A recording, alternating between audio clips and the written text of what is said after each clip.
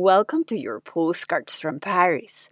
This time of the year reminds us how fast things change around us.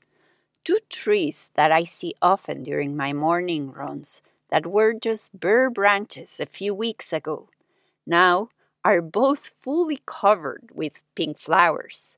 If you stand under them, you can see the Eiffel Tower, and it feels like an umbrella of flowers.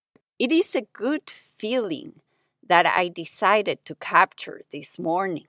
While standing under one of those trees, I thought of a few questions that I find essential to get us out of the automatic pilot.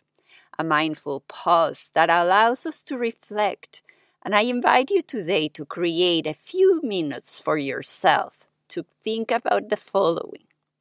Where are you right now in your health and well-being journey? Where do you want to be in a month from now? Is there a class or a form of movement that you enjoyed in the past that you perhaps can incorporate into your everyday life again?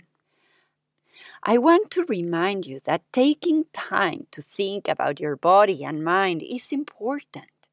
Taking a moment to decide if changes are needed is crucial, and creating a plan of action on how to get there is essential as well.